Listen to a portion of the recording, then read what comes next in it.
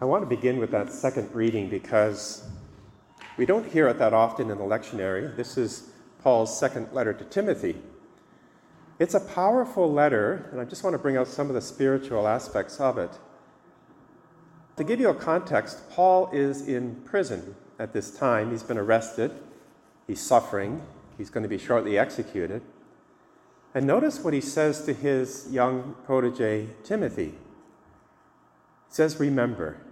Now, that's an interesting word because it's a faculty that we have as human beings. We can recall previous events and hopefully transformative, beautiful events in our life that we can always bring forward by remembering and make them present. That's a gift. And it's an important gift, powerful gift, because those transformative events in our lives, those beautiful events, need to be present now, especially when we're going through maybe some dark times or we're struggling in an area. We need to remember these events that shaped us, and that's exactly what Paul is saying here. Now, we do it in our normal life. Just for example, if you go into a person's house, a couple that have been married for many years, normally what you see is prominently displayed pictures of their wedding, that very high moment of their life, that transformative moment, that beautiful moment. And that's important to highlight because when things maybe don't go so well, they can always see that picture and remember who they are and the vows that they've given. That's what Paul is doing here. He's telling Timothy, because Timothy is concerned for Paul. He knows Paul's in prison. All the faithful know that Paul's likely going to be executed. And Paul says, remember. And what's he remembering? Remember Jesus Christ, risen from the dead. That's a transformative event for Paul. It happened only 40 years prior, because Paul is writing maybe 65, 60 AD, and Jesus died in around 33 AD. But for Paul, that event shaped everything. He would go on to say, I have been crucified with Christ. I no longer live, but Christ lives in me. So it's not just the remembering, he brought it right into the heart and core of who he is. So that at the very moment when he was going to suffer greatly, in spirit, he was alive and flourishing. So much so that he says, this is my gospel, the fact that Jesus died and rose again. Gospel means good news. But then he says, for which I suffer hardship even to the point of being chained like a criminal. Paul was in chains. He couldn't go anywhere. He was limited physically. Then he says, but the word of God is not chained. Notice what he's doing here. He's writing a gospel right from prison. And now that gospel has gone out through the whole world from countless generations. People, even today, throughout the world, this is what we're reading. And he's saying, remember Jesus Christ risen from the dead. Now that is what is called this great word that we use in liturgy, amnesius, which is remembrance. The whole Mass that we're doing right here is a remembrance. The past event was the crucifixion and death of Christ on the cross. That is being transported right here, right now, and we're entering into it, participating in it as if we were there at the cross. That's what Paul is saying here. And that's going to shape all of Christianity because throughout the generations, martyrs after martyrs were put to death in terrible ways. What were they thinking of as they were being put to death? They were remembering Christ, crucified and risen. That was their reality. And we can go through some tough times, even today. In the church, we're going through difficult times. And in our lives, we can go through that as well. What's shaping us when that happens is the question. If we don't have Christ crucified in us, shaping us now today, what will happen is we will be moved around, shifted from event to event. Things will spin out of control. We'll turn inward. We'll get depressed. maybe even throw in the towel and say, well, what can I do? And then stop coming to Mass or stop participating in the faith. But that doesn't lead anywhere except downward. Paul is saying, no. Remember Jesus Christ risen from the dead. Then he makes this remarkable statement. Therefore, I endure everything for the sake of the elect, so that they may also obtain salvation at his in Jesus Christ with eternal glory. So Paul now is taking that suffering in prison and folding it into an offering to God and saying, I'm going to endure this suffering for the sake of the elect. I'm going to write this epistle, even though I'm terribly suffering. Those prison letters, Philippians, for example, written from prison, one of the most joyful letters in all of Scripture. Rejoice, I say it again, rejoice. Let your gentleness be evident to all, Paul says. Well, that's what the first spiritual lesson is for us. He goes on to say, if we have died with him, we will also live with him.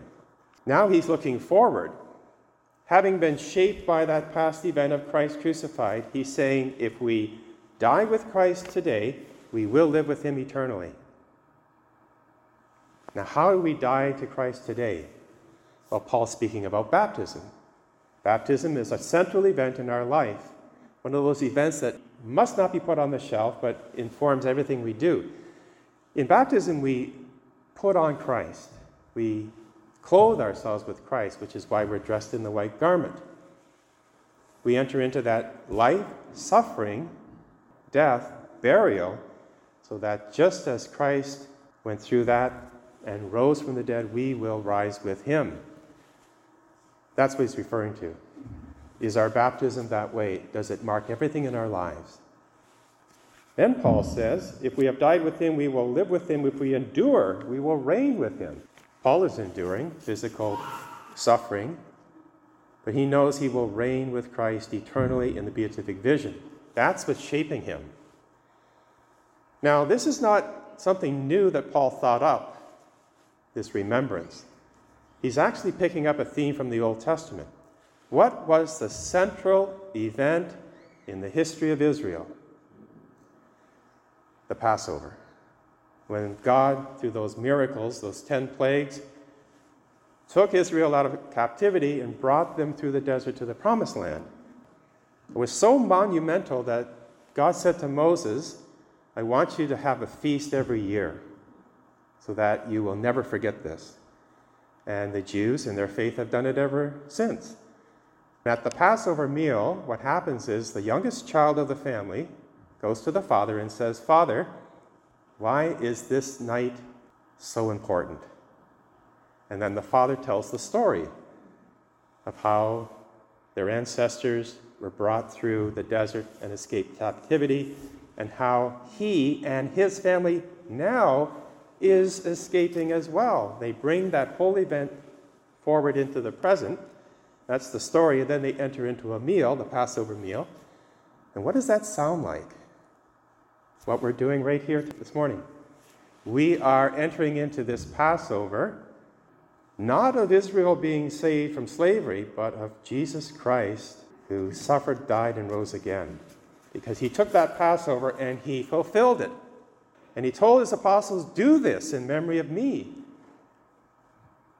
He didn't want anyone to forget what Jesus was going to do the following day. And here we are. We're remembering. And that's beautiful. Let us continue to remember, because that's the whole foundation of our faith. We remember the Paschal mystery. We bring it forward into our life. We live it. It's the central event. It shapes everything. Now bring that into the gospel with these lepers. They were suffering terribly. And they came to Jesus, and they asked for healing. He healed them all, physically. One of them remembers to come back and thank God. That was monumental for him, because what did Jesus do? First of all, let me just read a very important sentence in that gospel. This is the one who came back, the healed leper. He prostrated himself at Jesus' feet and Eucharisted him. That's the Greek word. He Eucharisted him. which means he thanked him. And he was a Samaritan. What did Jesus say? Rise, get up, go on your way. Your faith has made you well. That's a second healing. Physically, yes, but now spiritually he's been healed because by his faith he came back, thanked Jesus, prostrated himself. He knew now Jesus was Lord. Even though he was a Samaritan, he treated Jesus as God. And now he's healed. Spiritually, he'll be with God forever in heaven. Now, every time he prays in the future, he will remember that event. Not just his physical healing, but his spiritual healing. He'll remember that forever. He's remembering it now in heaven. That's what we're called to. That's why we're here. That's why we never forget what Christ did on the cross for us. And that's why we're Catholic. So now, we're here. We've heard the story. We're going to enter into the meal.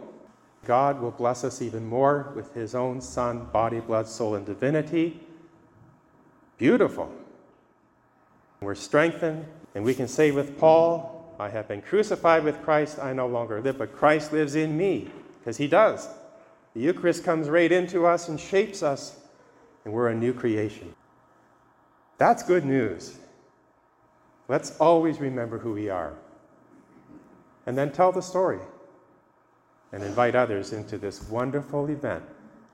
The Passover of our Lord, bringing forth the cross right here, right now, and we're entering into it. We're offering our lives in union with Christ's sacrifice on the altar to the Father. And God showers his blessings upon us. On this Thanksgiving weekend, let us always thank God for what he has done in his Son and how we've been brought up in this faith. Let us never forget, always share the good news. Bring others into our joy.